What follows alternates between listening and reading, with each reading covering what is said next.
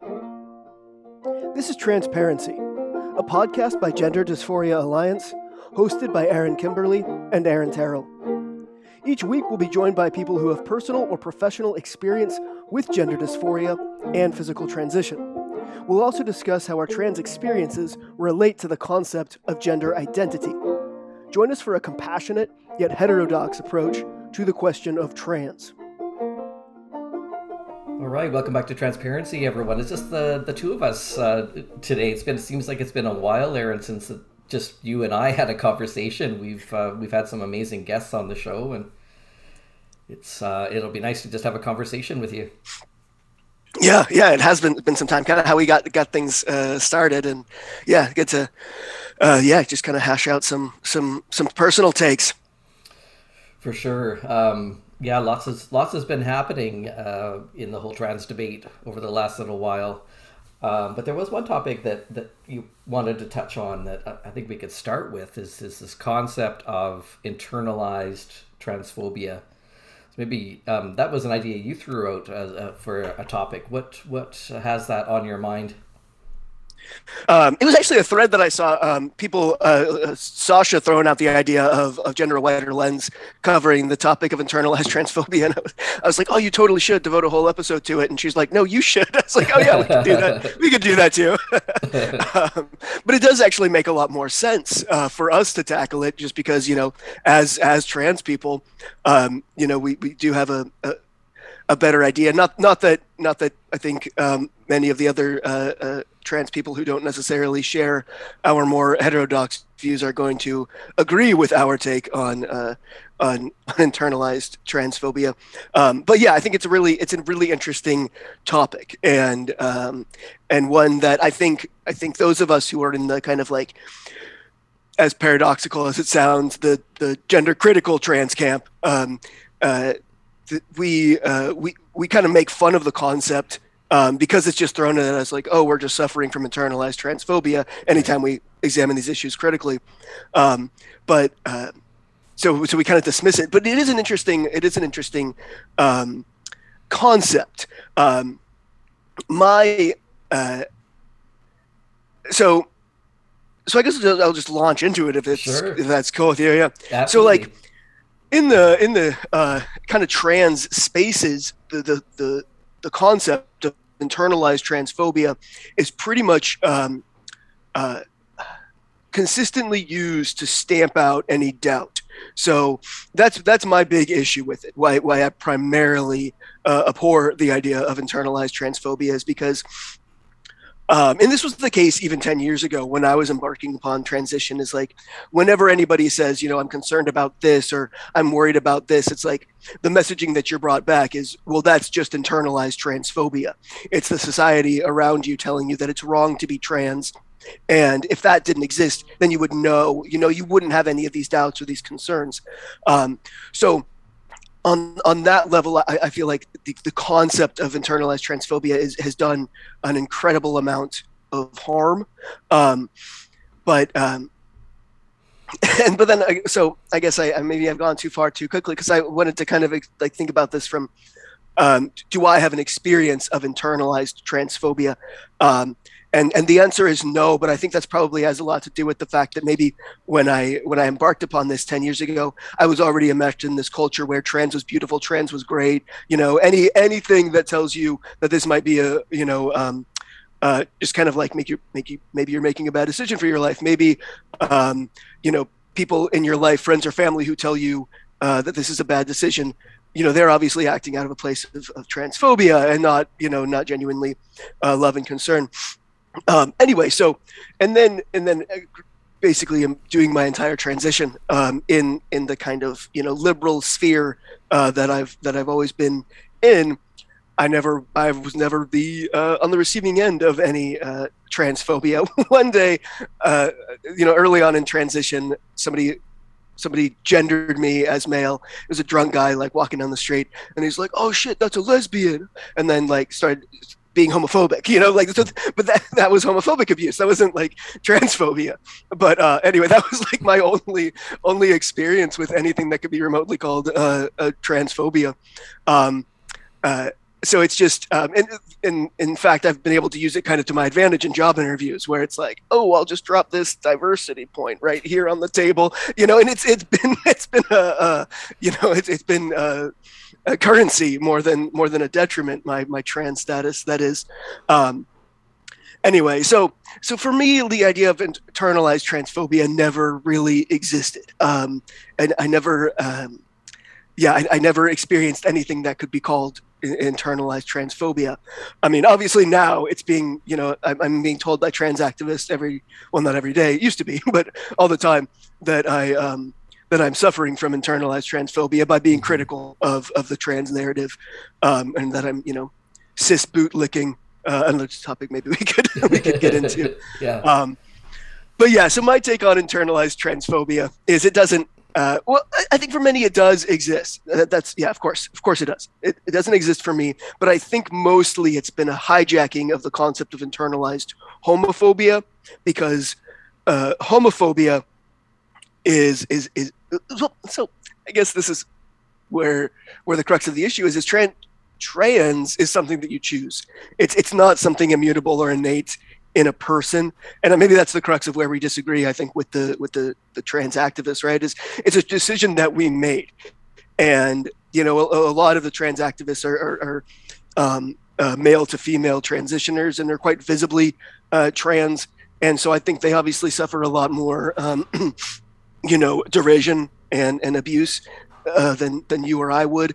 But it's still a choice that they've made. It's like they can choose to not present as female. That might sound cruel to say, and it is. And I'm sorry that I'm saying that, but I mean, like, it's not like homophobia. It's not like internalized homophobia where you feel like this innate attraction you've always known, you always had. You don't have a choice in the matter. And you can't escape the societal derision that's cast upon you due to that. And so applying that same concept to transphobia doesn't really work, because again, it's a decision that we made that we do not have to make, and that we could ultimately, in most cases, undo if we felt that we were actually um, unsafe in any way. I know that whole Mm-hmm. that whole few sentences are going to get me in a lot of trouble with a lot of people, but that's kind of the unfleshed out Yeah. thoughts on the issue. Well, yeah, there's a lot there to flesh out, and I started to have tons of ideas. So, which thread do I grab first? Because it's complicated. Yeah. I mean, one of the ways that my mind went on it initially when you first started, using that word, internalized transphobia. I mean, you're right that we get accused of it all the time because we acknowledge our biological sex. So, where do I want to go first? Well, I think where I'll go first is just that accusation, right? That unless we truly believe that we have changed sex, or that we were always male, that somehow that's internalized transphobia. Hmm. Whereas I feel like, because I spent most of my trans life living stealth, where it wasn't at all appealing for me to go through the world announcing that I was trans everywhere I go. I mean, there is that trans subculture where they really want to be visibly trans, and they really want to just kind of, Hmm. project that everywhere that they go. And that's never really been my gig. I wanted to just appear as the opposite sex, live my life as the opposite sex. So living stealth, and that living stealth is exhausting. And I do wonder, was there how much of that was internalized transphobia? Like, but it's not so much a Hmm. fear of I tweeted about this, that I think the fear isn't what people think of trans. I think the fear is,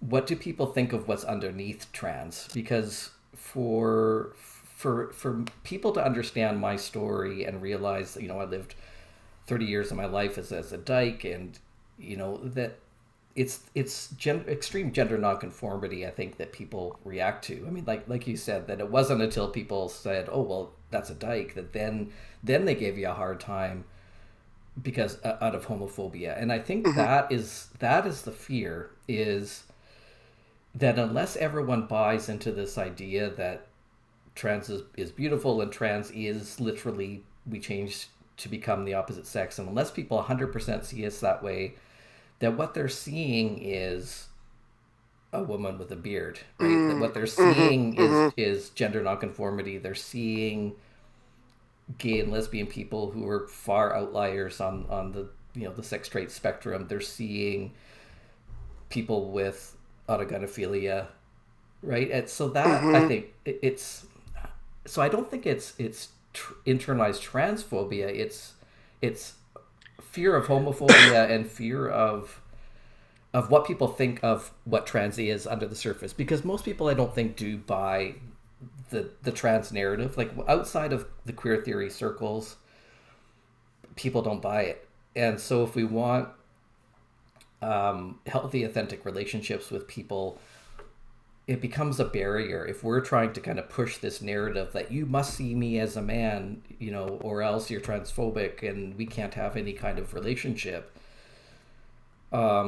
It means I can't have authentic relationships with very many people, because not many people really believe that. And I don't think it's necessary for us to believe that, or for anyone to believe that, in order to be ourselves and to have a place in society and negotiate some boundaries, with how all this works. And I don't know if I'm articulating that quite right, but I think it's internalized transphobia to feel like we can't acknowledge our entire story, including pre-transition and including biological sex, that all of that is part of our trans narrative. It's all a part of who we are as trans. So I actually think for me, it's a lot about self-acceptance to be able to own all of those pieces and my entire story, and not compartmentalize it, into or rewrite my entire history to fit a trans narrative.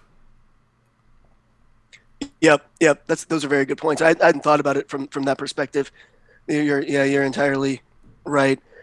Um, I think for me, like when there was for the period of time where I was living stealth, I was concerned, obviously, about being outed, and it wasn't a case of internalized.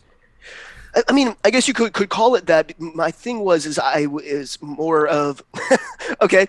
Maybe I don't want to dilute the concept of internalized transphobia too much, but I guess it would be more like for me more accurately would be internalized misogyny. Like it was very important to me to be seen for me to be seen completely as a man, and then if somebody finds out that I was trans and not male, then that would basically jeopardize their seeing me as a man naturally, right? And so it wasn't it wasn't fear of being seen as trans, it was fear of being seen as a woman, right? Like so that I guess would sorry, I kind of sidestepped where you were going, but that idea just Mm-hmm. came into my head. I realized that was my concern before I came out with all of this stuff. Um, but yeah, there is a concerted effort, obviously, is to call everything trans and therefore transphobia because of that everything that's glommed on underneath the label of trans is like if we can just call this one thing, it's more easy to accept. But and I hadn't considered that. These are like you're saying that the world at large they don't buy it, right? I guess for me I think I wonder how many do because I guess it depends on who has close relationships with trans people who probably know trans people quite closely.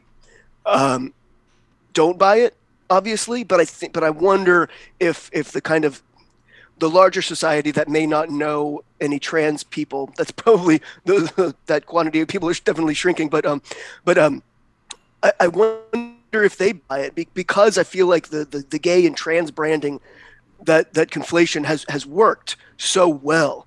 It seems to me that I think a lot of people do just go, "Oh, that person's trans," like, "Oh, that person's gay," and they don't think too much more about it. I mean, I knew I even in the trans community myself, I didn't think that much more about it. Like Mm-hmm. I was like, "Oh, this experience of dysphoria, that means I'm trans." This person says they're trans, that's the same thing. Mm-hmm.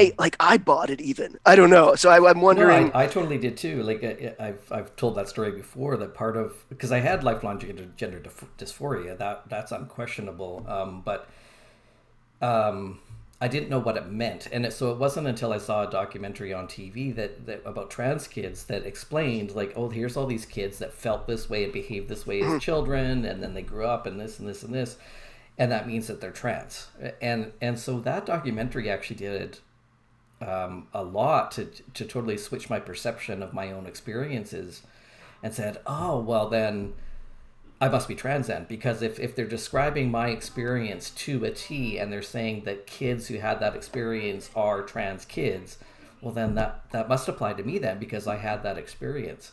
And now 15 years later, I've transitioned, and I'm hearing gay and lesbian people say, but I felt that way too. And that's Hmm. actually a pretty common gay and lesbian experience. And I'm like, oh, well, what does that mean then? Like and that's where the bubble started to burst for me, is that experience is real, but the experience can have different interpretations and different meanings. And our culture has written this narrative that those experiences means that all these kids are trans, where I don't think we're hearing from.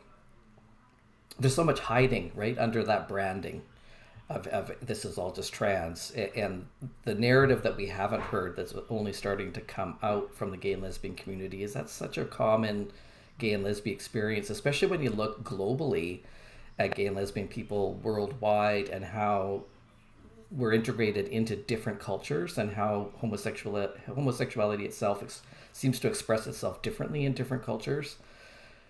But we have different cultures even within North America. We have tiny little towns that have nothing in common with a town 6 hours away, right? We have all these regional cultures or even family cultures, where I think if it's true, that homosexuality gets expressed differently in different cultures, well, that can be, I think, true from family to family then, or town to town then, depending on what messages we're receiving about our gender nonconformity, or our sexuality, and how that might inform our self concept.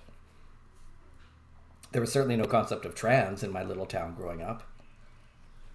Right, right, sure. Yeah, I mean, I think now those kind of those little pockets of culture, they're probably heavily influenced by just how connected everybody is, social media wise. I think that kind of insulated nature of even the 80s and 90s doesn't really it might not exist as much anymore. I could be wrong about that. But so I don't think like I'm still wondering how, like, because how much how much the world at large still does buy that concept of trans being one thing. Mm-hmm. Like I because I feel like we bought it. Why, politicians, or at least the the center and the left, still buy it, or at least they buy it to pander to um, a mainstream audience, or the largest demographic. But if they're pandering to the largest demographic, then that would mean that most people still buy it. They still buy the trans is one thing. Mm-hmm. Um, I I don't think, know. yeah, I've been curious what the average person out there thinks trans is. I think the part that a lot of people don't buy, is that we actually literally are the opposite sex. Right, Like right. I think most people acknowledge that there's some kind of psychological um, or neurological reason why some people are trans in the way that some people are gay. I think that's probably the narrative that most people believe, that this is. Right. But I think a lot of people think that we're all just gay. Yeah. Yeah.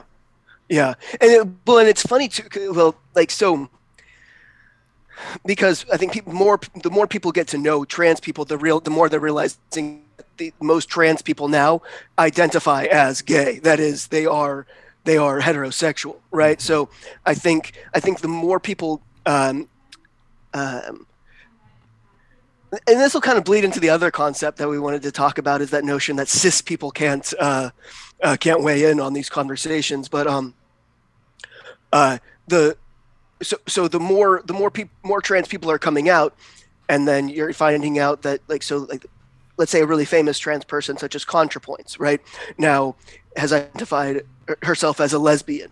Whereas before was always trying to maintain this image of being attracted to men, and it's a very common image, and we now understand why that kind of why that interpersonal trajectory goes that way. But I think more and more people, as they're meeting more and more trans people, they're realizing that it's not only is it not the same, or maybe let's not quite go there yet, but it's that not all trans people are same sex attracted, and in fact, the more so I didn't realize until very recently that even from the dawn of the trans experience, or as we started medicalizing it, the majority of male to female transitioners were heterosexual. I didn't know that until just what 2 years ish, Yeah, I or didn't even either. probably right. Like it's not something that even us in the community understood or realized, and it really kind of just flips the narrative on its head. And I think so, but for the longest time when I was in these communities and I was meeting all of these trans people, and by and large the experience certainly of the trans women was that they self-identified as lesbians, and I wouldn't let myself critically examine that concept. It's like because it uh, it well, because like as I've explained from my experience, I was only attracted to I wasn't same sex attracted prior to transitioning. So I it's like I wasn't gonna doubt the validity of my transness by doubting the validity of somebody else's transness, right? Right. So like but so when all of these every trans woman I encountered claimed to, not every, but the vast majority claimed to be lesbians, I wouldn't allow myself to go, well, that's a heterosexual male. Then how, like it doesn't, you won't allow your brain to go there. Even me as a trans person, that felt blasphemous to consider that, to make to make that connection. um, and I think the world, certainly the good liberal progressives out there who are trying to be supportive of all things trans, they're not going to let their minds go there, and that kind of connects to this other concept that I wanted to touch on that helps to kind of insulate the trans narrative, along with that idea of internalized transphobia, is this idea that cis people, air quotes on the cis there, can't comment on transition or gender dysphoria, um, and and it's not really something I ever bought, but I buy it even less now that what you're describing is where all these people that are adult homosexuals now coming forward and being like, oh, I had a total experience of gender dysphoria, or in a lot of cases with women, they're like, I just manage it now, or it got better, I just deal with it, or whatever. But for most of uh, the men who said that they had dysphoria as a kid, they outgrew it. It went away with puberty. Like, and so it's difficult to certainly much more the more stories that we hear of these adults who either had childhood dysphoria or still manage dysphoria. They're like, oh well, I'm not trans. I didn't transition.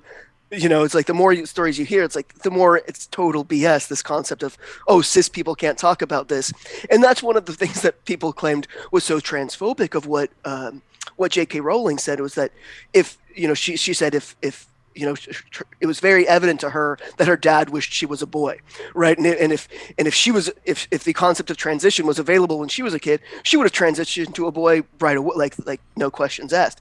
And people found that transphobic. It's like, oh, you're cis, you can't talk about that. Mm. But the concept falls flat on its face when you realize that just because she didn't have the tools, yeah. Anyway, Just because I don't know someone what's didn't make the same choices that we made, that they have no right to comment.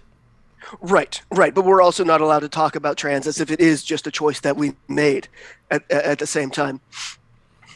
One of those Yeah, contradictions it's a, there. it's a good point. I mean, one of the things that I thought of too when you said, internalized transphobia, just, I guess I'm going back to that for a second, but Sure. there are people that, one of the things that I've been noticing on social media lately is people saying, well, there can't be any such thing as transphobia because there's no such thing as trans. Oh, okay. Have you heard Yeah. that? Have you Oh, heard yes. that circulating Yes. around? Very recently, it's used in quite of a concerning way, I'd say as well. Yeah. Sorry. Go Yeah, on. yeah, it's often used as, I get to be mean as mean and nasty as I want to be because there's no such thing as trans, so there can't be such thing as transphobia. Therefore, I get to be abusive, and there's no, Exactly. you can't Yep. accuse me of transphobia. So I mean, I Yep. don't like when it's a dumb sort of semantic scheme in order to justify abuse. But Yep. it was just something that Yep. came to mind. This whole idea of, well, transphobia, and if can there be internalized transphobia if there's no such thing as trans? It's a good point. Yeah, yeah. I guess that is kind of what I was saying, right? Sort of in the beginning, I was sort of claiming that there cannot be no such thing as transphobia because there's no such because now there's no such thing as trans. I mean, because I stick with the premise that trans is a choice that you make, right? Certainly as an adult, there are plenty of people being trans now that have no actual faculties to consent to the matter, and therefore trans is in no way a choice for them. That's another matter entirely. Um, but yeah, so yeah, I guess for me, it's like I have a tough time kind of claiming internalized transphobia just because, you know, trans is a decision that I made as an adult with my eyes open, you know, and it's very different than having than a sexual orientation that runs counter to what is societally acceptable. Um, but but no, you make a very good point. Is a lot of people are using that now to be incredibly hostile because they're saying like, oh, if I'm like the only if I'm basically being polite to this person, it means I'm validating their self-identification as the opposite sex, and that is such a ridiculous leap. Um, yeah, so they're saying yeah, there's no such thing as trans people, which I'll grant them. Well, I'll grant them. You know, we could call that a semantic game, but on an ideological level, on a very on a non-pragmatic, completely theoretical level, I'll agree with them that there's no such thing as trans people.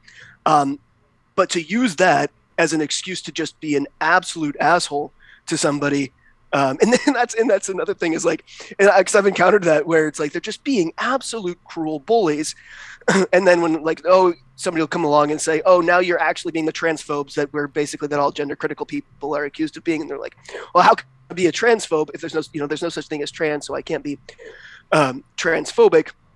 And I think it was a response I had, or at least maybe in my head. No, I think it, or if it was something I read, it all gets confused in social media, like who's saying what, in these long threads. But the basically along the lines of, well, you can't just be an absolute asshole to somebody because you disagree with their life choices. And then the response to that is, oh, I have to be kind. Are you telling me to be kind? They fall on those same kind of cliches.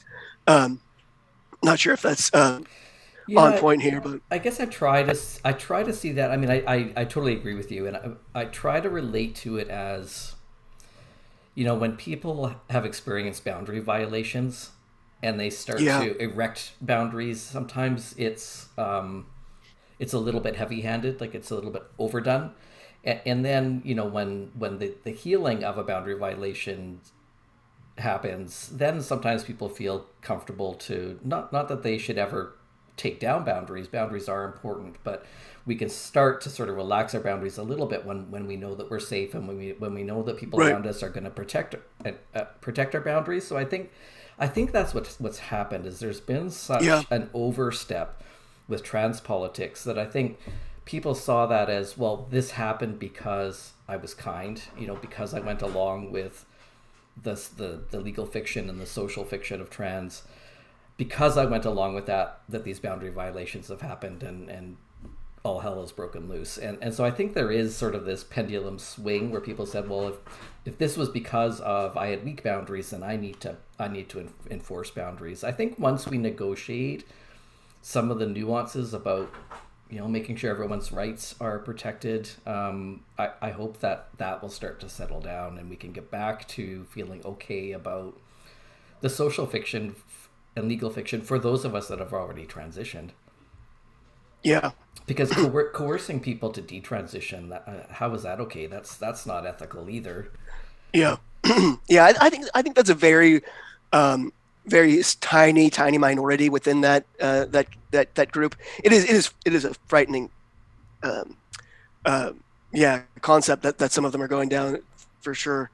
But you make a good point. Is that in a lot of I think a lot of the people who are now so aggressively maintaining not yeah I don't want to but like so um, so aggressively anti everything that has to do with trans were themselves quite accommodating. I think in the beginning, quite pro trans. Is typically what you see is people who go on the far, on the pendulum swing back, were often very firmly in the other camp, And I think there's a sense of betrayal as well. As like once you realize that like yeah, so your boundaries are being violated, and you also kind of, I think a lot of people are feeling that they've been lied to, and they have, and so it's quite reasonable to suddenly been like, I was fed a fiction, and I was very accommodating, and I plugged this fiction, and then yeah, so that's it's easy to understand. There's just, yeah,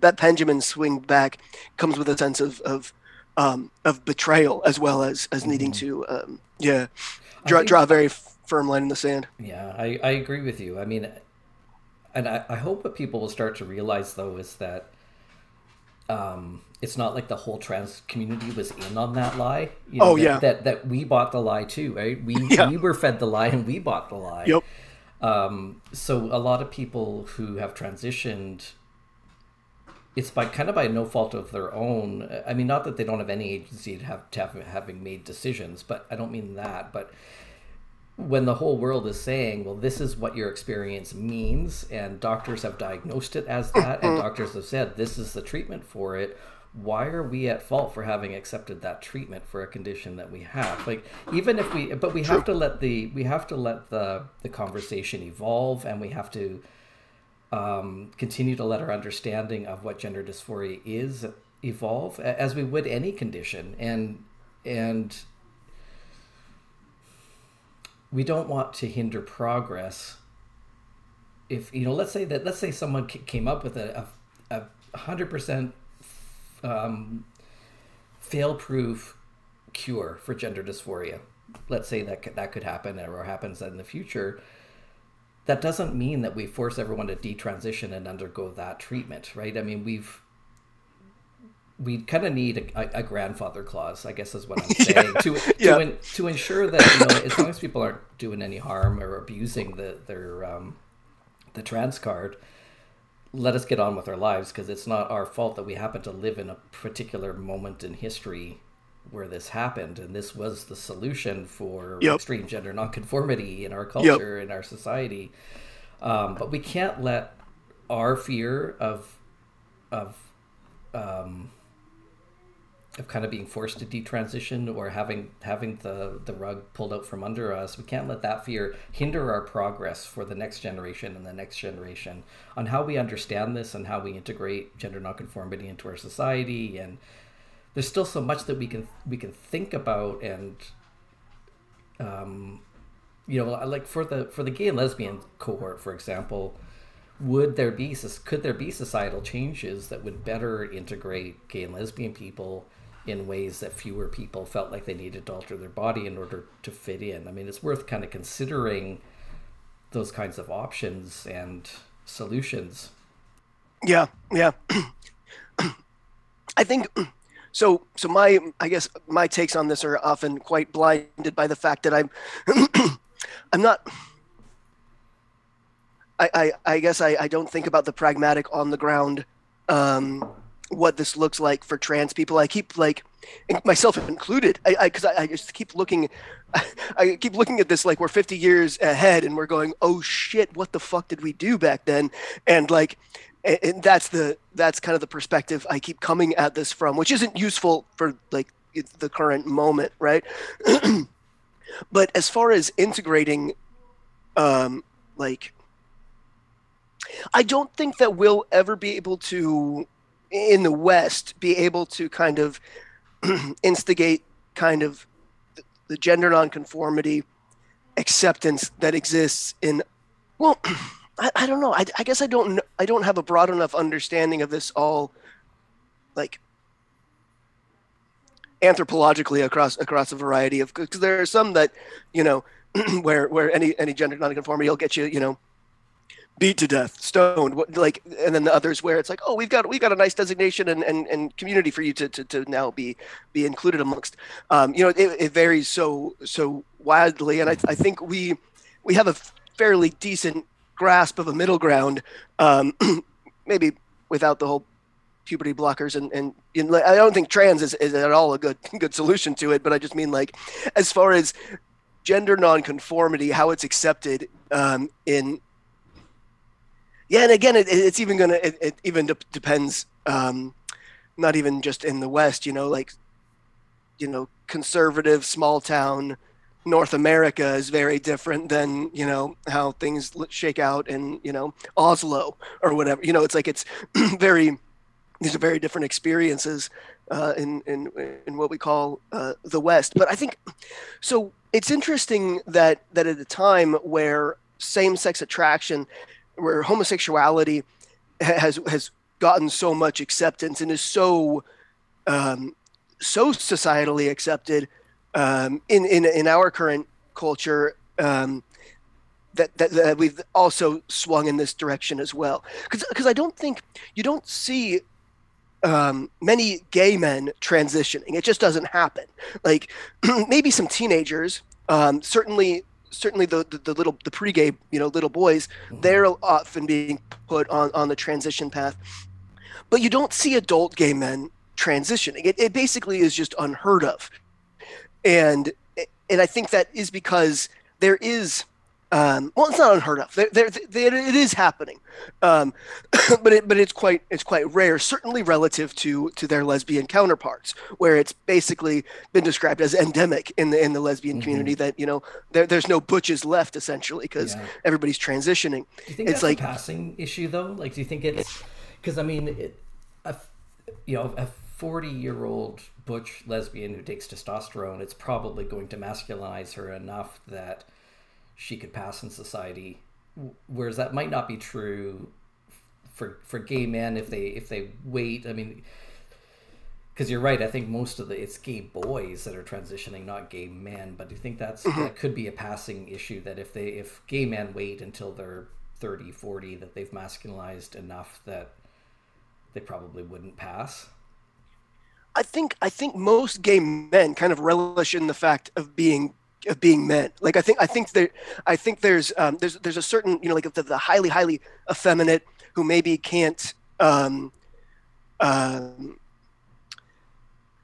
because again I keep going back to the fact that I think it is so societal for women and so sexual for men Mm-hmm. of whatever variety, right? Whatever the desire to transition, that seems to be the case. And I think for most gay men, they don't want to give up being a gay man to be a woman. Like it doesn't make sense um, um, interpersonally.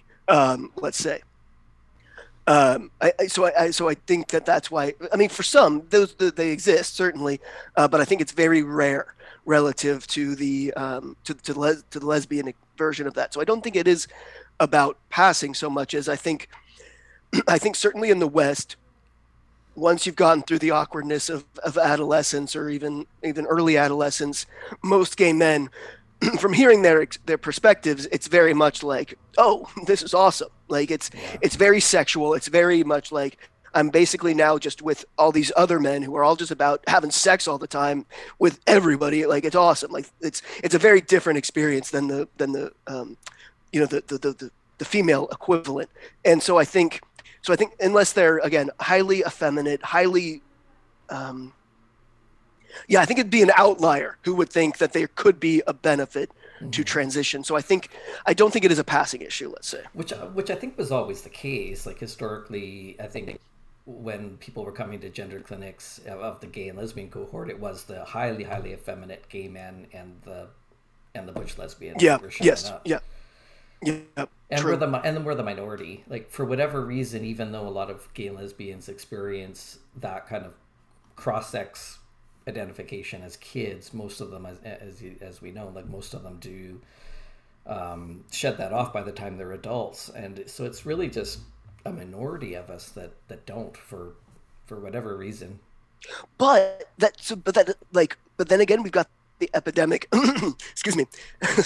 I'm not. I hope that doesn't sound glib, but like the epidemic of the disappearing butch, right? Like it seems like the rather than with um it seems to be going in the opposite direction. So I'm hearing from Mm-hmm. from lesbians who are basically saying, like Katie Herzog's done the whole piece on it, and you hear people online all the time, self identified femmes who are basically saying that that the butches are all transitioning. It's happening in, like, it used to be the case where it was like the extremely dysphoric non-conforming lesbian transitioning. Now it seems to be like, oh, I prefer to wear jeans all the time, I guess I'll Yeah. start a testosterone regimen. Like, it seems to be so societally, like, it's so normal in so this is so back when I was stealth, and I had acquaintance at work, who was a butch lesbian, and this was before. So I was stealth. I wasn't in any part of like the trans community at all. I wasn't aware of the explosion in numbers, but so she and I started following each other on social media, and I see that she's making all these posts about how everybody's constantly asking her, when are you starting testosterone? Like, when are you?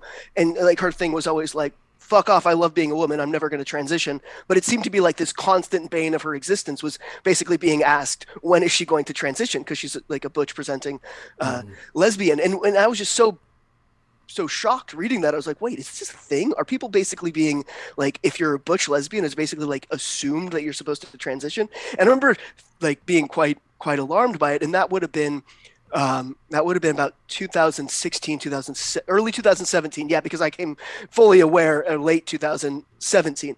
Um, but so it is different that they're like, it seems now like when you were transitioning, it was a rarity, right? And now Mm. it seems to be like again, like the that piece that Katie Herzog got more shit about is the the disappearing lesbians. I don't know if you have any thoughts on that trend. Yeah, it's yeah, and I wonder why that is. I mean, it's probably layers of things, right? I mean, it's probably the layer of misogyny and the layer of being gay and the layer of the fact that because we've talked about this before, where I think one of the protective factors for lesbians historically was the existence of butch femme subculture, where lesbians who were masculine presenting with gender dysphoria could find a place for themselves within the gay and lesbian community where they would probably find a date because where the butches are or were anyway um, fairly prized within the lesbian community. Not Right. so much outside the lesbian community. That's where things were hard. But within the lesbian community, we definitely had a place that I don't think gay men had in the same way. So historically, I think that is a factor in why we were seeing more gay men transition than gay women. Is that we could find ways to still be ourselves and be accepted within the community at least. But I think as more and more of us have transitioned, I don't think that pocket of a community or subculture exists within the lesbian community anymore. Right. Right. Okay, that makes sense. So I don't know if young lesbians really know that that's even an option Yeah. to create a butch femme subculture or like not necessarily create it. I think it does still exist, but it to revitalize it and bring that back. But yeah, yeah, yeah. Hopefully. Right now, it just seems like it's like let's just start microdosing on testosterone, and and that's actually another thing that I've been thinking about, been hearing about that is like lesbians microdosing on testosterone, or like just masculinizing a little bit. And at first, I was kind of like shocked at the idea, but the more I think about it, it's kind of like, if you're realizing that if you're thinking about it just cosmetically, you're going to use it for a short term of, like a short amount of time. You want these cosmetic masculinizing effects, and then you're not thinking it's going to turn you into a man. You just want, it's like, I feel like that's actually a little bit healthier than the perspective I went into it with. But Yeah. anyway, that's a bit of a sidetrack there. Um, but uh, yeah, like that butch lesbian that I was talking about, that was early 2017. She would have been in her mid or late 20s, and she was very kind of embracing of the lesbian, or excuse me, of the butch femme subculture. So it still seemed to exist then, and she was quite proud of it. It seemed, and very hostile to the idea of transitioning, which is like, kudos to her. And Yeah. still, seeing her socials occasionally, she hasn't transitioned, so that's good news. But you were saying before, though, that in the past there was that kind of subculture that you said butches with gender dysphoria. Do you think has like do you think that the experience of gender dysphoria, like, and being butch or self-identified butch, is that like, were those two basically analogous, or was it just occasionally that they overlapped, or like, what do you think it's like always been the case, or I think it overlapped. I think okay. the aspect of what I've started to call that opposite sex mirroring, just that social mirroring that some gay and lesbian people do. So I mean, as children, I think a lot of gay and lesbian people just instinctively do that. They just Mhm, instinctively, they don't understand it's part of their sexual orientation or what that's mhm. about, but they just instinctively, girls start, mimic what the boys are doing, and the boys start mimicking what the girls are doing. um I think I think that is part of a is a part of our sexual orientation that we don't really quite understand yet, kind of why that happens and what that is. But I think the distress is what's not universal. Like, I think that the gender nonconformity of gay and lesbian people seems to be pretty universal because it exists in many cultures around the world throughout history.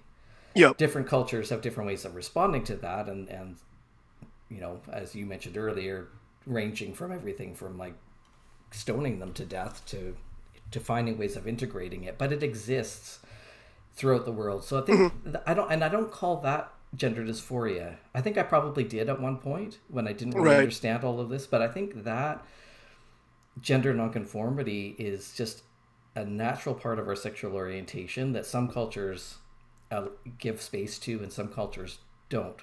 But I think the dysphoria part is the part that's not universal. Mhm. Mhm. It's more culturally constructed. Yeah. I think Yeah. it's because of society's response to gender nonconformity, and for me, a lack of understanding of what that even is. Like, what framework do I use to understand what that is and make sense of it in the context I was living in, is what caused me distress, not the gender nonconformity in itself. Okay. So in Right. that sense, I don't think every butch lesbian feels dysphoria. Doesn't necessarily feel distress or discomfort, but quite a few of the ones that I've known over the years have expressed feeling at least some discomfort with their body, feeling like their body was supposed to be male in some way, and Mhm. always sort of struggling with that and trying to negotiate that. But so the distress part definitely seems um,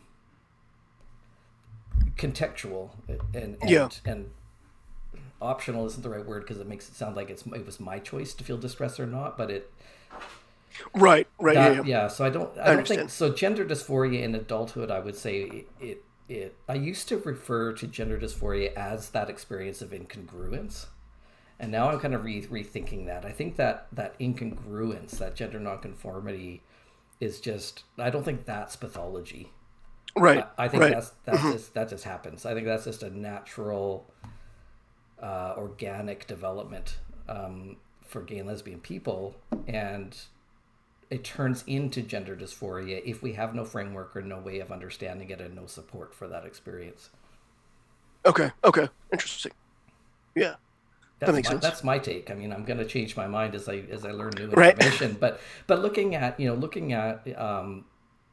the Western science of what is the homosexual transsexuals, looking at Blanchard's work, Bailey's work, but then looking at that in the context of like Paul Vasey's work, studying homosexuality in other cultures. That's just sort of where how I'm piecing all of that data together,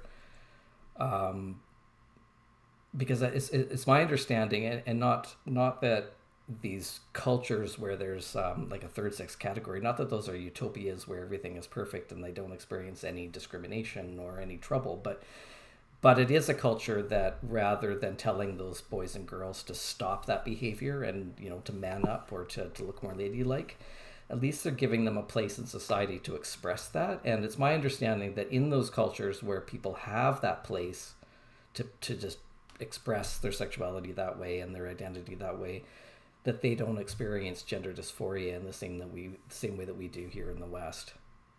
But they aren't. To my knowledge, there aren't really those places for the gender non-conforming girls. It seems to be just tailored around the boys, right? So my understanding that like in Samoa that there is an equivalent to the Oh. Fa'afafine. Okay. But it's my understanding that I mean, they're not talked about as much. They're not as visible. There are fewer of them. It's my understanding that they don't receive the same degree of social acceptance that the Fa'afafine do. Okay. Okay.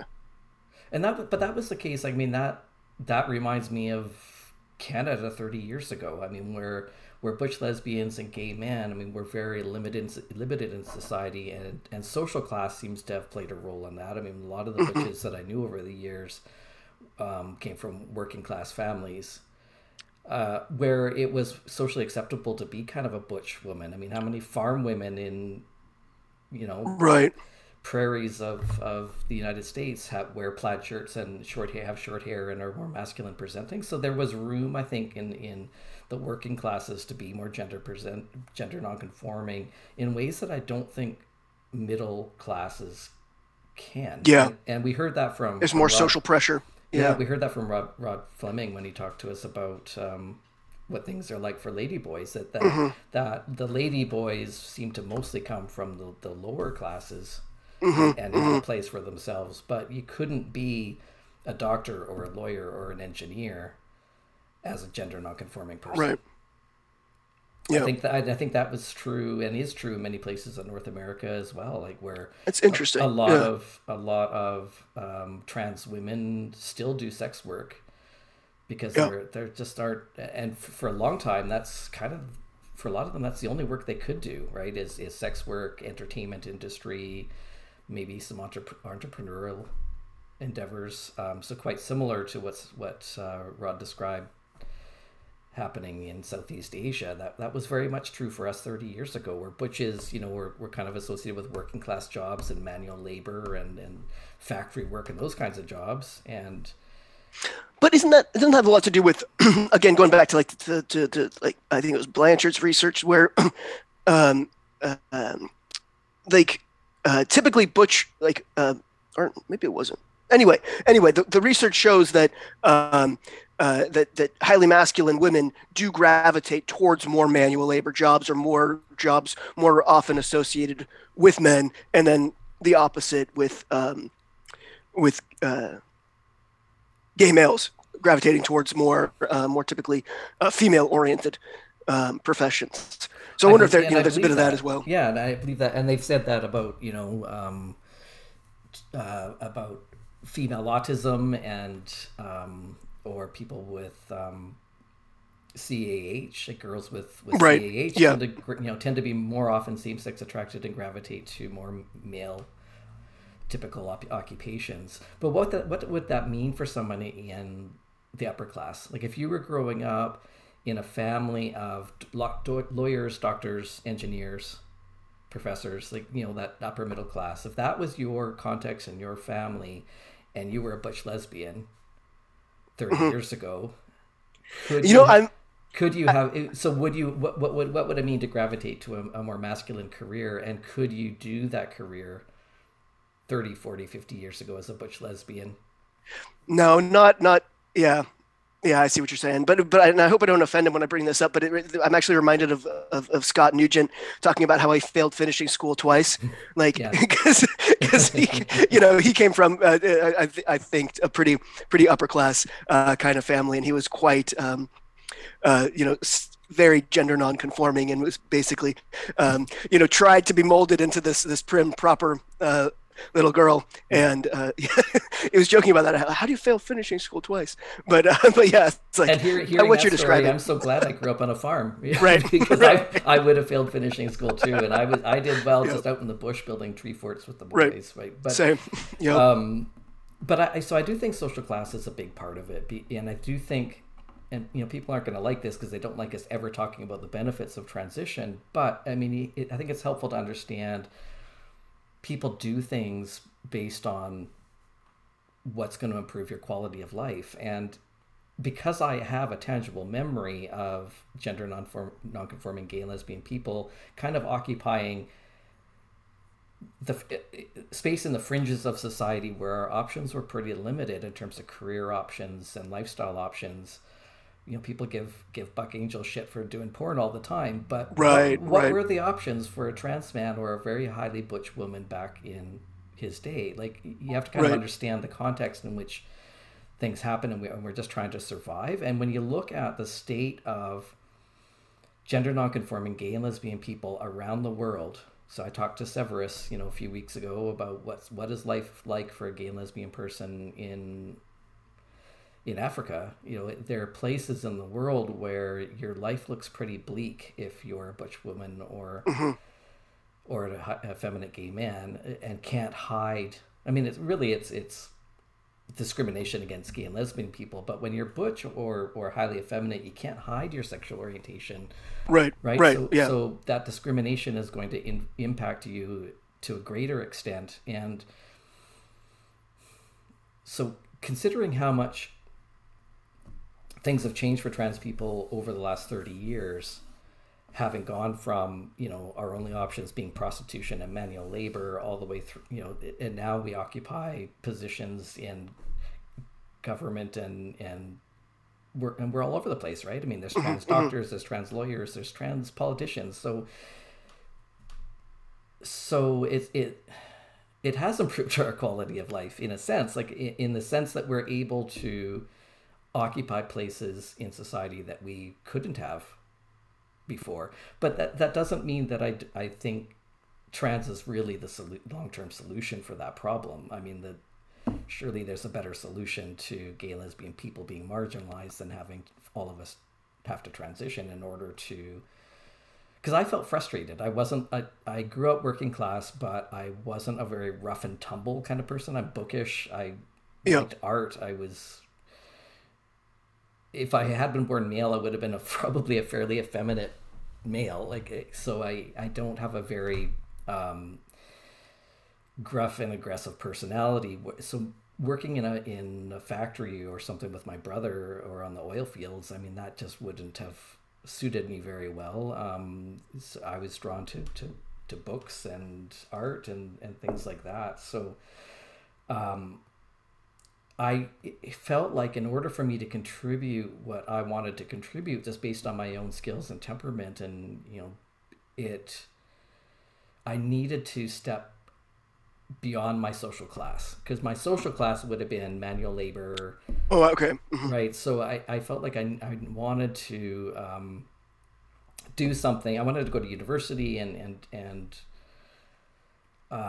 do something more with my life than I could have back home. And I don't. It just would have been really hard, I think, to.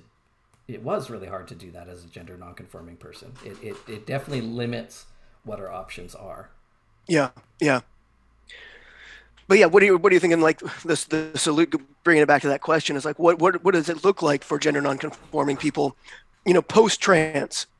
I think we both agree that we're kind of going to come to the end of this transitioning zeitgeist that we're currently living in. And so, what does that look like? Not just for those of us who have transitioned, but I mean, like when it comes to um, the solution to not transitioning, like you were talking about before, like that the embracing of gender nonconformity. And I wonder if this will actually be the catalyst for that. It's Mm-hmm. like the you've got the Lisa Sullivan Davises out there who are basically trying to make visible and celebrate the gender nonconforming girl and really embrace that. And it's kind of like I don't think she had that agenda, but she kind of found out about the whole trans stuff along the way. I think I'm sorry if I'm speaking way out of turn for Lisa here, but I mean, like, the what I see her doing is essentially making space Mm-hmm. for that kind of gender nonconformity to not be medicalized.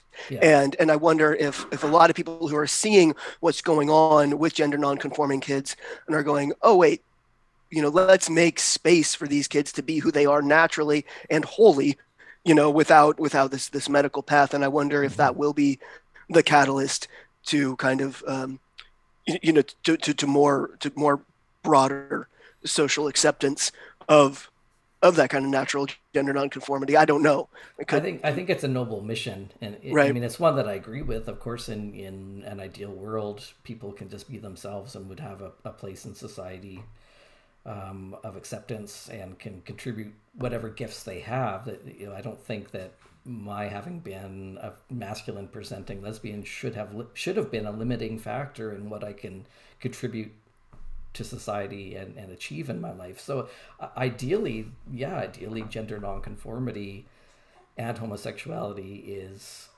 well integrated and understood and accepted in our society, so that we can just be ourselves and not have to medicalize. I think that's ideal, but I'm also a realist, and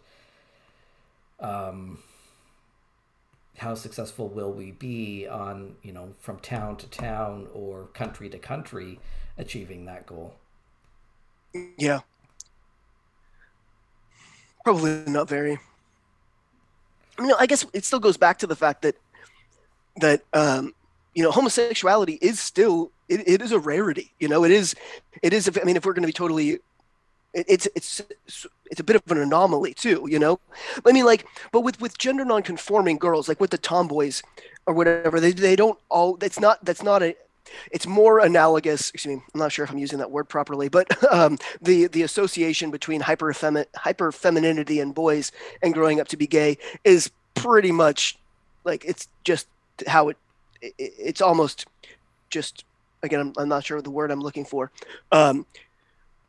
But it's very rare that those boys grow up to be straight. But with highly gender nonconforming girls, it's still the case that the majority of them do grow up to be heterosexual. Mm-hmm. They're much more likely to grow up to be lesbians than the average girl, but still the majority do grow up to be straight. And like, so I don't even think it needs to be a case of, because I think until very recently, until the trans takeover, we have been pretty good about in the West, and maybe not in very small towns, but accepting of homosexuality. Like, I feel like we've made incredible strides in the last 2 decades on that front. But I'm not sure where I'm going with this either, but it's also always been the case that tomboys, that highly masculine girls, we've never had really a problem in childhood. Like, there was never really like a bullying or really any sort of major. It's only once you reach adulthood that you're like, okay, now I really don't fit. I've got to either figure this out and conform, or like, again, go the butch identification route. But for the most part, like with the boys, it's like they're the ones who are ridiculed and abused as children, and that doesn't go away, unless, again, they put on the masculine performance in adulthood, and some of them can, some of them can't. But I think, so I'm not sure where I'm going with this, other than like maybe it's the case that the girls have a harder time, or excuse me, have a much easier time in childhood. That gender nonconformity is fine. Tomboys are basically cool in most generations, at least the last, Megan Dahl was talking about this. It's like, to be, at least in the 70s and beyond, it was cool to be a tomboy. And then, again, I'm not sure where I'm going with this, other than like that it seems to be that it becomes less and less acceptable the older you get as a female. Mm-hmm. And that, I think that could be part of the answer for that whole the disappearing butches, is like, it's much more societally uncomfortable to be a highly masculine woman as an adult than it is to be a flamboyant gay man. We seem to kind of celebrate that now. There seems to be, like the whole Queer Eye culture. It's like that's kind of lauded and loved in a way now that masculinity in adult women isn't. But then, on the flip side of that, it's much more difficult to be a highly effeminate boy than it is to be a highly masculine girl. But where do we create ambiguity? Makes people really uncomfortable. Yeah. And I think that feeling that people get of that, when people see somebody, I remember there being skits back in the 80s. I can't remember what show this was on. Was it Kids in the Hall or Saturday Night Live? It was a skit. Pat? Are you talking about Pat? Yes, Pat. Yep. Everybody's just like trying to place stuff. So trying to figure out, is this a boy or girl? And had, the name didn't help. I couldn't remember if it was Pat or Chris. I knew it was like a name that could be either male or female. It makes people uncomfortable when they can't tell. It creates a lot of anxiety for people. And I think that's the closest thing that I can think of for someone to understand what gender dysphoria feels like, is that feeling of unease, of not being able to fit somebody into one of our categories. Yeah. And how much distress that causes some people. Interesting. I think it's a similar kind of distress that I felt. Yeah. Yeah, I can see that. because I Okay. couldn't Yeah. categorize myself. Right. Yeah. Right. Yeah. And I don't know how we. That's just a visceral reaction, right? To how cognitive categorization works and how we make sense of the world. And when something exists that we can't fit into our worldview and makes us feel uncomfortable, I don't know how we shut that off. Like, how do we? Because it is such just an instinctual discomfort that people feel. Yeah, and there's obviously reason for it, right? It's like it's important to be able to sex somebody, like to know, to know what. Um, Especially for women.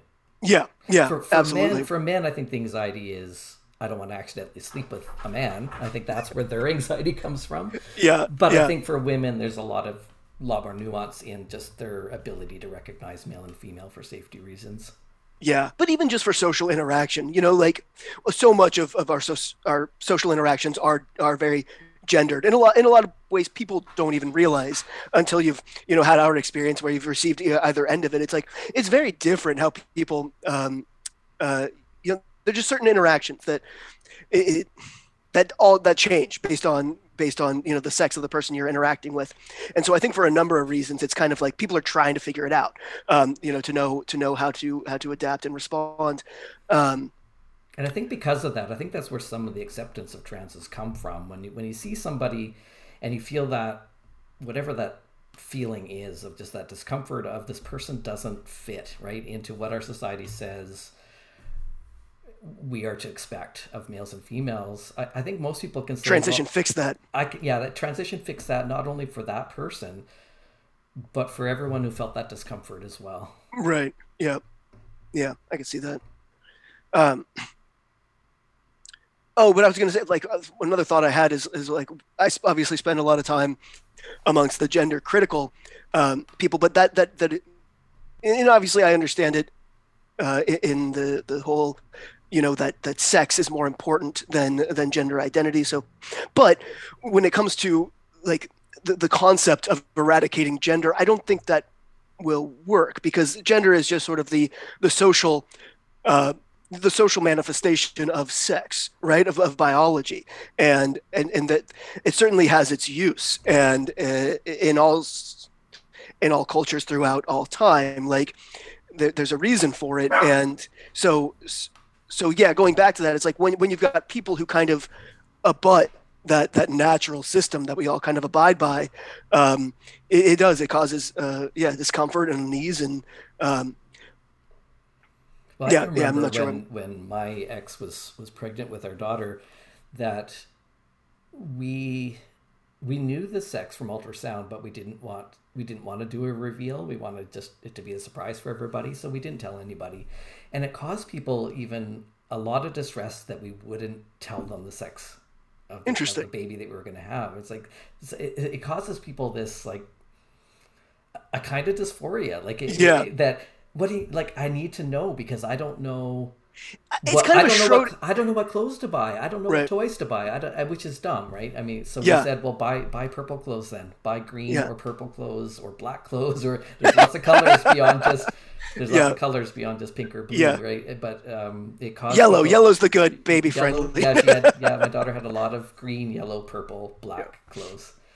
Um, but yeah, it just our sense of our ideas of personhood seem so tied to whether we're male or female in ways Yeah. that are sometimes true and accurate, and sometimes I think just stereotypes and And cultural. certainly when you don't know a person. I feel like the sex of a person matters a lot more when you don't know them. Like you don't, but like once you get to know somebody, then there's less. I don't know. Their gender seems to be less relevant but like as the scale of intimacy of relationships goes, right? It's like Yeah, the more distant a person is to you, the more important it is to know I'm kind of just now again Mhm. hashing this out, but when you were describing people not knowing, not telling people, that your daughter was going to be was a girl, however to phrase that, when they had this ambiguity about her sex, I thought of like Schrodinger's cat. It's like you can't really think of this person as a real person until you know. Like that's like it's just sort of this idea of a person that's emerging. But like if you know if it's a boy or a girl, then like you can start to think about it as a full person, like to start Yeah. to like kind of put ideas, and I don't know, it's like they kind of manifest more into the world once you know the gender. Yeah. um And so you see that when we transition too, that people start to think of us as a whole other person, right? And the people that were close yeah, to us feel like they have to grieve the old person as if that person's not there.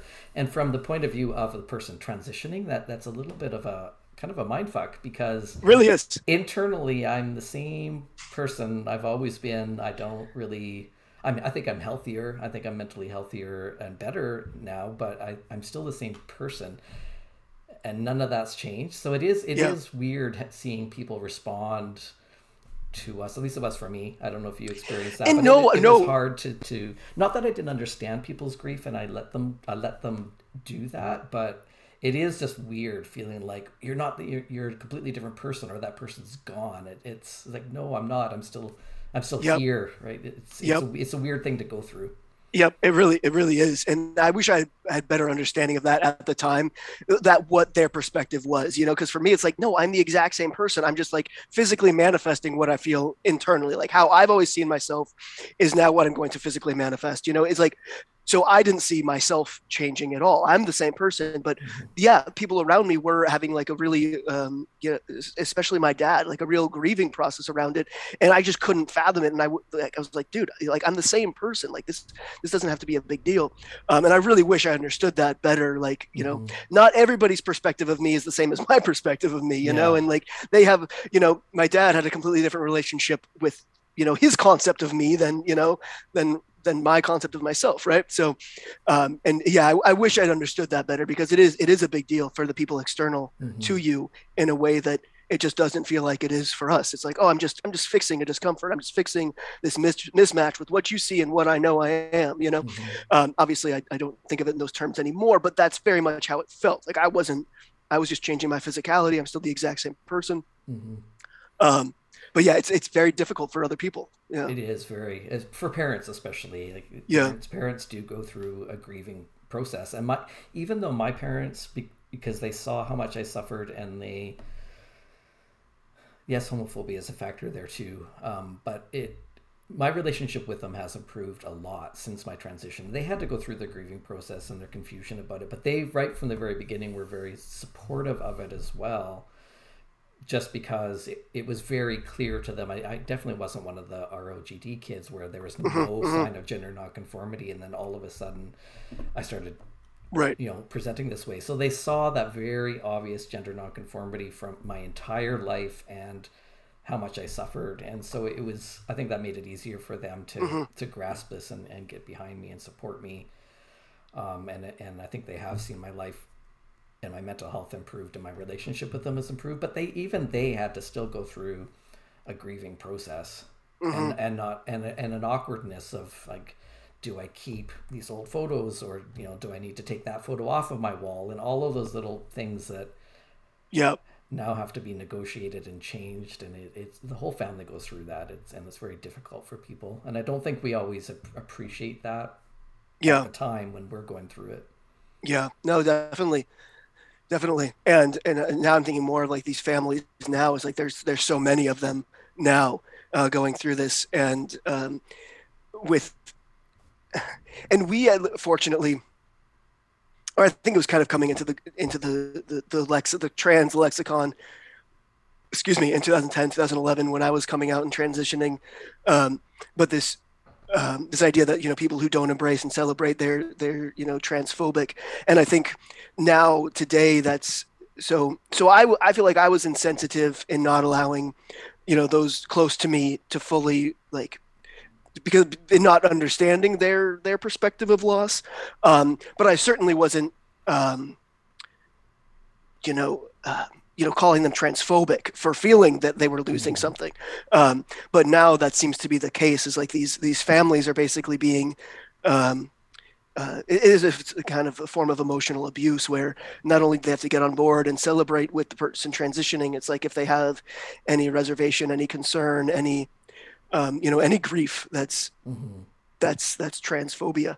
Um, Yeah, I certainly didn't interpret it as transphobia at the time, but what I had done when I first told my parents that I was going to transition, I wrote them a letter about it, which is kind of classic, but I wanted to give them time to process it yep, yep, and not feel like they had to respond. I didn't want to put them on the spot, and so I'm glad I did it that way. And my dad said by the time my dad reached out to me, he had read it several times and mulled it all over. But one of the boundaries that I set with my family early on, I said, I know you're going to have feelings about this. I know that you're going to need your space to process your own feelings. But I set a boundary saying, but this is also going to be a very difficult process for me, and I can't carry the burden of your feelings as well as the burden of my feelings. And so I gave them permission to have their feelings and to go through their process, but I didn't want it placed on my shoulders to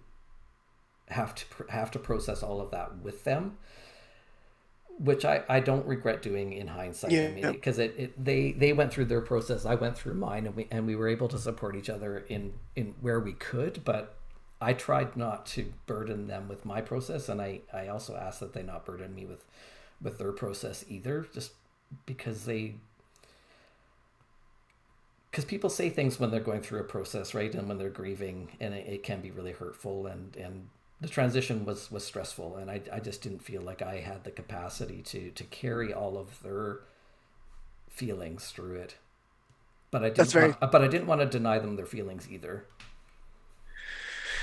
that's very mature, very responsible. I didn't have that, yeah, that much foresight with it all, unfortunately. Yeah, I think what helped my parents though is when they just saw that I really wasn't a different person. Like obviously yep, I look different, but my parents still recognize in some ways I've come home, figuratively speaking, that they see more of who they remember me as when I was a kid okay, in terms of my personality and my values, and so they actually see more of the person that they know, that had slowly been shutting down over the years because of just how bad the gender dysphoria was getting. And okay, I wonder if that's different though with parents these days, because so many people, young people today, are transitioning in order to be somebody else, like in order to yeah, invent this whole new persona and a yeah, whole new personality, and that wasn't my experience. Like yep, I mean, I probably went. Well, I definitely, when at the height of when I first started transitioning and the stress of that, it's not that I always was my best self in those moments of crisis, but I landed in a place where my parents recognized, okay, I see you, I see more of you and the person that we remember and like, and I think they're appreciative to have me back in relationship with them. But yeah, I think that's probably a very different experience for parents whose kid just seems like, I don't recognize you at all. Like, I don't recognize yeah. your peer group. I don't recognize your personality. I don't recognize your interests. Like, nothing about that person seems the same. And that must be very difficult for parents to wrap their heads around. Yeah, yeah, I can't imagine, and and that's something that I've been. I think we spoke about a bit is this concept of now I'm hearing people basically I transitioned because I hated myself and I wanted to be somebody else entirely, and I think that's probably fairly common. Um, well, we're only hearing about it from the detransitioners who now introspect on it and go, this was a motivating factor for me. Um, but yeah, what that must look like to the families I hadn't considered is like you're basically just erasing everything I knew of you to be, and basically creating this whole new persona to embody. Um, yeah, that'd be incredibly difficult because yeah, I always saw, it's like I never envisioned like changing myself. I saw that I was basically being more myself, and I do Mm-hmm. think that's faulty logic now, but at the time it Mm-hmm. was certainly, and it's still true to a lot of extent. It's like I'm still the exact same person. Oh, we can talk about how hormones change your psychology and whatnot, but it was like, but I wanted to be exactly myself without the dysphoria, and to present, like, and that's what I feel like I achieved. But that's a very different experience than going, I need to be somebody else entirely, and transition will enable that. And I think that's a really easy thing to think, and a really um, yeah, I don't think transition is a safe solution in any circumstance. But I do think that that's a much more dangerous path to go down, is to use transition to basically become someone else. But yeah, I can see that being very, very, very alluring and very dangerous. Yeah. Yeah, yeah. I can just appreciate just the magnitude of what parents would go through when there is that complete reinvention of self. Yeah.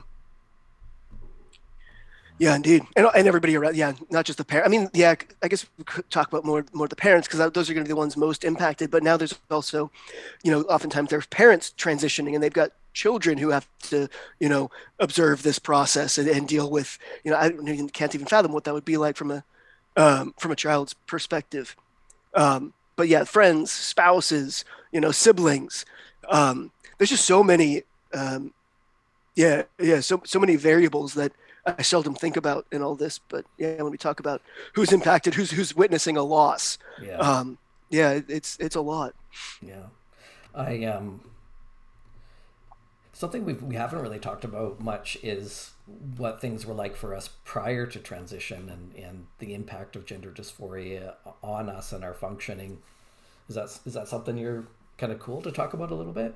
Yeah, absolutely. Um, for me, I functioned very well. It was something I was very easy for me to compartmentalize. It was, uh, again, I think a lot of that has to do with the fact that I was heterosexual. I was, um, it was more like like a dream, like a fan, like a deep desire to transition. And I didn't think about it as that. It's more like it was a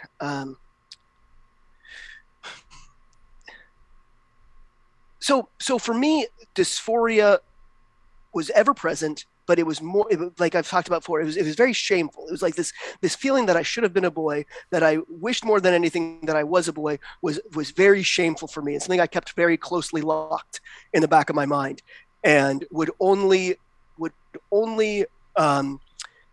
basically entertain. Um, it's going to sound like a gynophilia. It's not like it wasn't at all ever a sexual thing, but it was like something I would only entertain when alone. So it was like only something, and it wasn't like I was fancy. It's hard to explain. It was more like I allowed myself to believe that I was male when I was alone, but when I was with people, I knew I couldn't do that. Is how, if that makes sense. It was like Mm-hmm. I had to perform woman when I was around people, but Mm-hmm. when I wasn't, then then I didn't have to, and then I could I could recede into that fantasy that I was a man. And again, I don't mean fantasy because it was never sexual, but it was but it was secret, and it was shameful, and it was a fantasy. Um, and then, Did but you have then once, did you have like an image in your mind of what kind of like what you would look like if you were a man, or basically, yeah. I mean, well, I didn't don't I didn't. I'm not very imaginative in my brain, but what I imagined was just myself, more masculine and with a flat chest, and like a penis. But like it wasn't like it was. I didn't focus on the genital part, but like it, because it was more like the flat chest and the and then like a masculinized, like I there's another part where it's like I always felt that I was bigger than I am. Like, and I still do that. I still feel like I am bigger than I am. Like, and there's that as well. But like when I see myself in the mirror, it's kind of, I do see that. I see exactly my same self, just masculine. And it's I think that's why dysphoria was so reduced, is because it's kind of like I basically manifested what I envisioned I would, which is a flat chest and a more masculine appearance. It's like Mhm. and so there's no longer that my body betraying what I internally envisioned, but I never had like a specific vision of what I would look like. It was just like a concept of masculinization of the uh, but anyway, but it was again something I could easily compartmentalize and live my life. I never had any depression even. I was just it was just yeah, something that I kept well in the back of my head until I came across the idea of transition, and then it became all encompassing, and that's where I talk about how there's the Rajdi element. Um, but yeah, so it was once I became aware of the concept of transition that it became obsessive, and I could no longer compartmentalize it. So Mm-hmm. I think if I had never encountered the possibility of transition, I would have because it didn't get worse. Like it wasn't like it was something that I always had in the back of my mind, but it was easy for me to compartmentalize and to live my life. It was only when I encountered the idea of transition that it became obsessive Mm-hmm. and hyper fixated upon. So before that, it like, and so I think I talked about this with Sasha and Stella is like they asked if I like was transition avoidable. Now, no. Like if the more and more that transition becomes societally visible, the less I could have avoided it. Like Mm-hmm. I encountered it in 2010 because that's when it had started to seep into the culture, and I realized it was around me in an option. If I hadn't done it, if I decided no, that's a bad idea, by 2014, 2015, when it was everywhere around me, I absolutely couldn't have avoided it. I don't see any circumstances where I wouldn't be sitting here having transition, basically, Yeah. unless you know the concept hadn't seeped into the societal ether. But yeah, Yeah, I definitely don't think I would have been one of those people that would have attempted um, like self surgery or anything. Like I never felt a compulsion to change, physically change my body until that seemed like a viable right. option, right? Until I actually met Yep. people and they seemed to be more or less healthy, and there seemed to be a little more research about it saying what the risks were, and so it wasn't until that was presented as an actual option that and then having seen that documentary that told me that, well, you are a trans person because he had those experiences. So putting those two things together, it definitely created that compulsion. It's like, okay, Right. I need to do this, then I'm going to do this, and this is going to make me feel better, and then that's when the tunnel vision started, Yep. and I needed to just power through it because I knew it would be stressful and it was scary. So it was sort of like putting myself into a time capsule. It's like I'm just going to sort of shut my brain off and Okay. do what I need to do, and you know I'll wake up when I land on the other side, sort of experience. Okay. But Okay. prior to then, I wouldn't say it was obsessive, but it did, and I did compartmentalize it too. But there were certain times in my life where it was harder to compartmentalize than others. Hmm. In terms of my function, like I was still, as a kid, I still had lots of friends. I still did well in school. I didn't get into any trouble. Like I was still functioning. Hmm. It became harder to function as I got older, though. Like teenage years were awful, and then early adulthood, I was starting to make sense of it. But it was socially it was difficult for me, and I mean, it got to the point where, like, having had the experience since I was 3, where I just put myself into the male category, it felt weird. Like it felt like there was always a disconnect. It was a barrier between me connecting with other people, because Hmm. Okay. I felt like I always had this secret. It's like, Yep. because in my Yep. mind I was having this experience and perceived myself a certain way, and I never, though it was obvious to everyone around me that I was gender nonconforming. I mean, a lot of people thought that I actually was a boy when I was a little kid. So that part wasn't a secret. I don't think I could have hid that. But my inner process was a secret. I never actually Hmm. said out loud to Yep. anybody, I am a boy, or I think I'm a boy, or what is this? And I'm not sure anyone would have been able to give me any kind of answers back then, even if I had vocalized it. So I felt a lot of shame about that. And that Yep. didn't feel like something I could be open with people about. So that social barrier felt like it became more and more intense, where I just felt like every interaction felt inauthentic to me, and so there was, and that felt so uncomfortable that there was a point where I just stopped making an effort. Like I just became very withdrawn within myself, because social interactions felt wrong and inauthentic, and Okay. unless they kind of knew this about me. And Okay. in terms of my own bodily stuff, like, have you ever had that experience, like the first time you ever heard your voice recorded and you hear it back, Yeah. and it feels jarring? It's like, well, Yeah. that's not what my voice sounds like, because we all hear our voice a little bit differently than it Yeah. actually sounds. So Yeah. for me, dysphoria was like that to an extreme.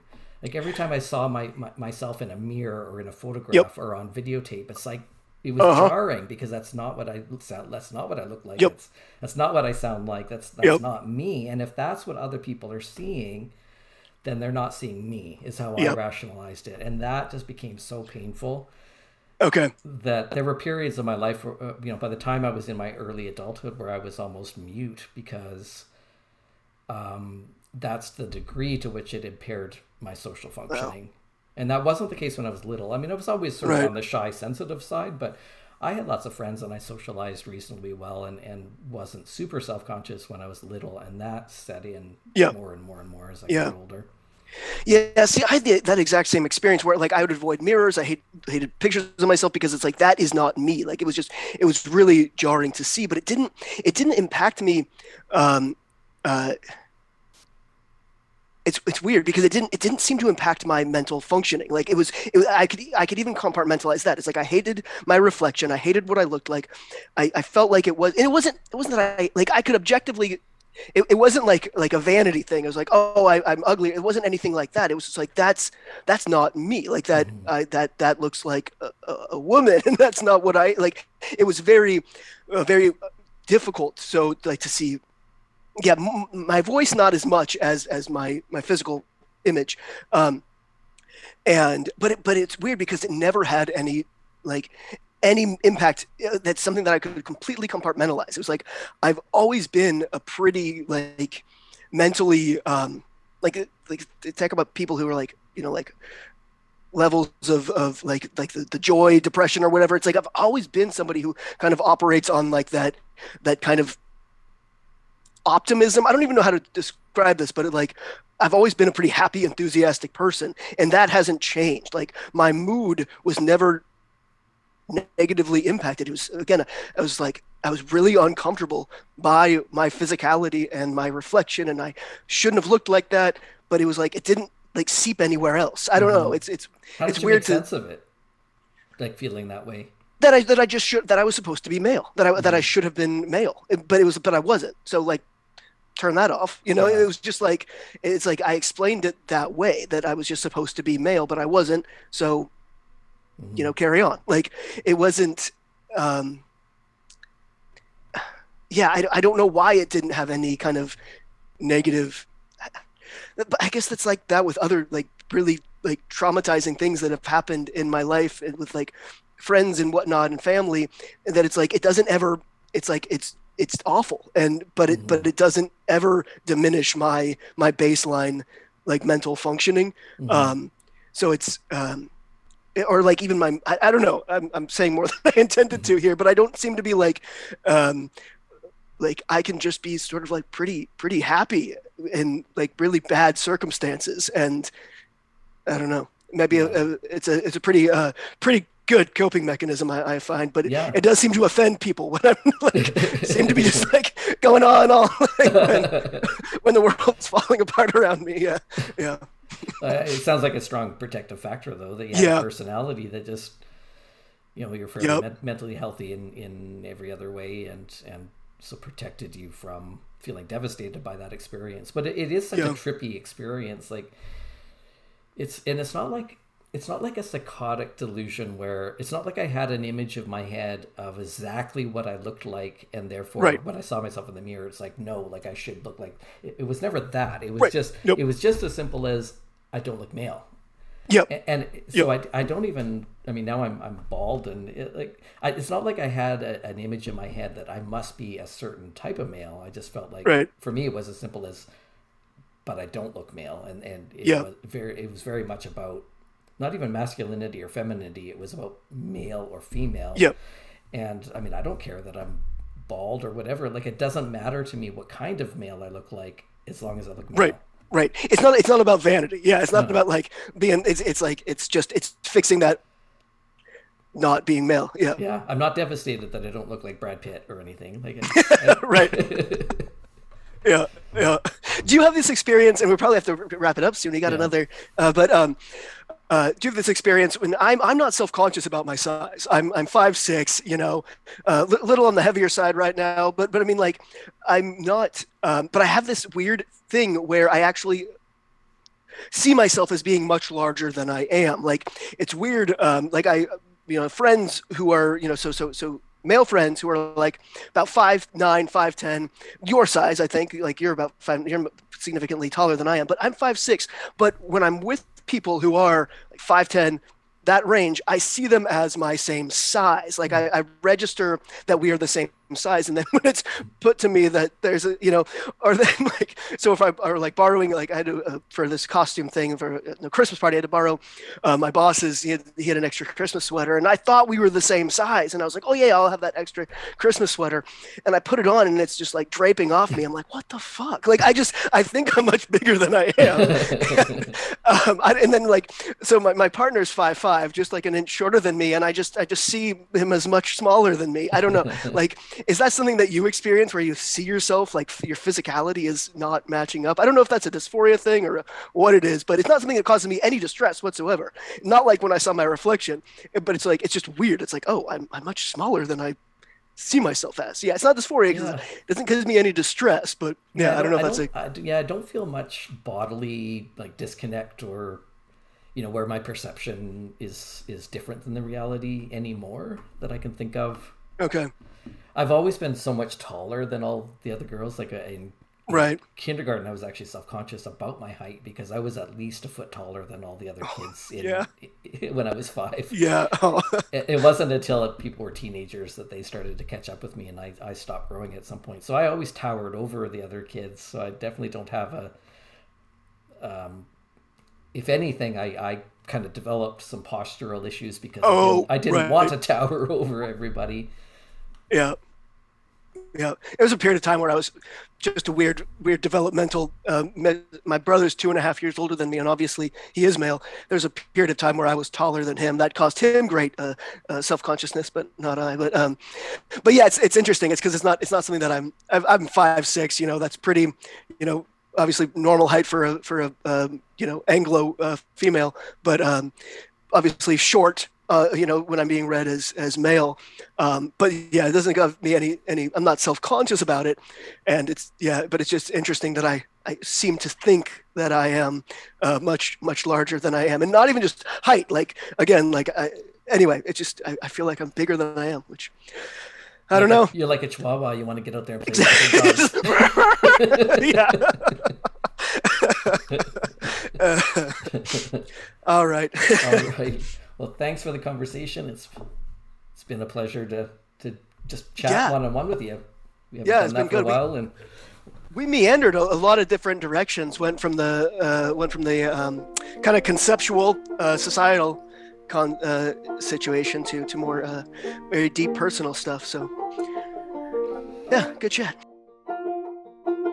Thanks for joining us for this episode of the Transparency Podcast. If you enjoy our content, please help out our algorithm by hitting like or subscribe. If you'd like to make a donation, follow the link to our PayPal account. On behalf of the Gender Dysphoria Alliance, thanks for your support.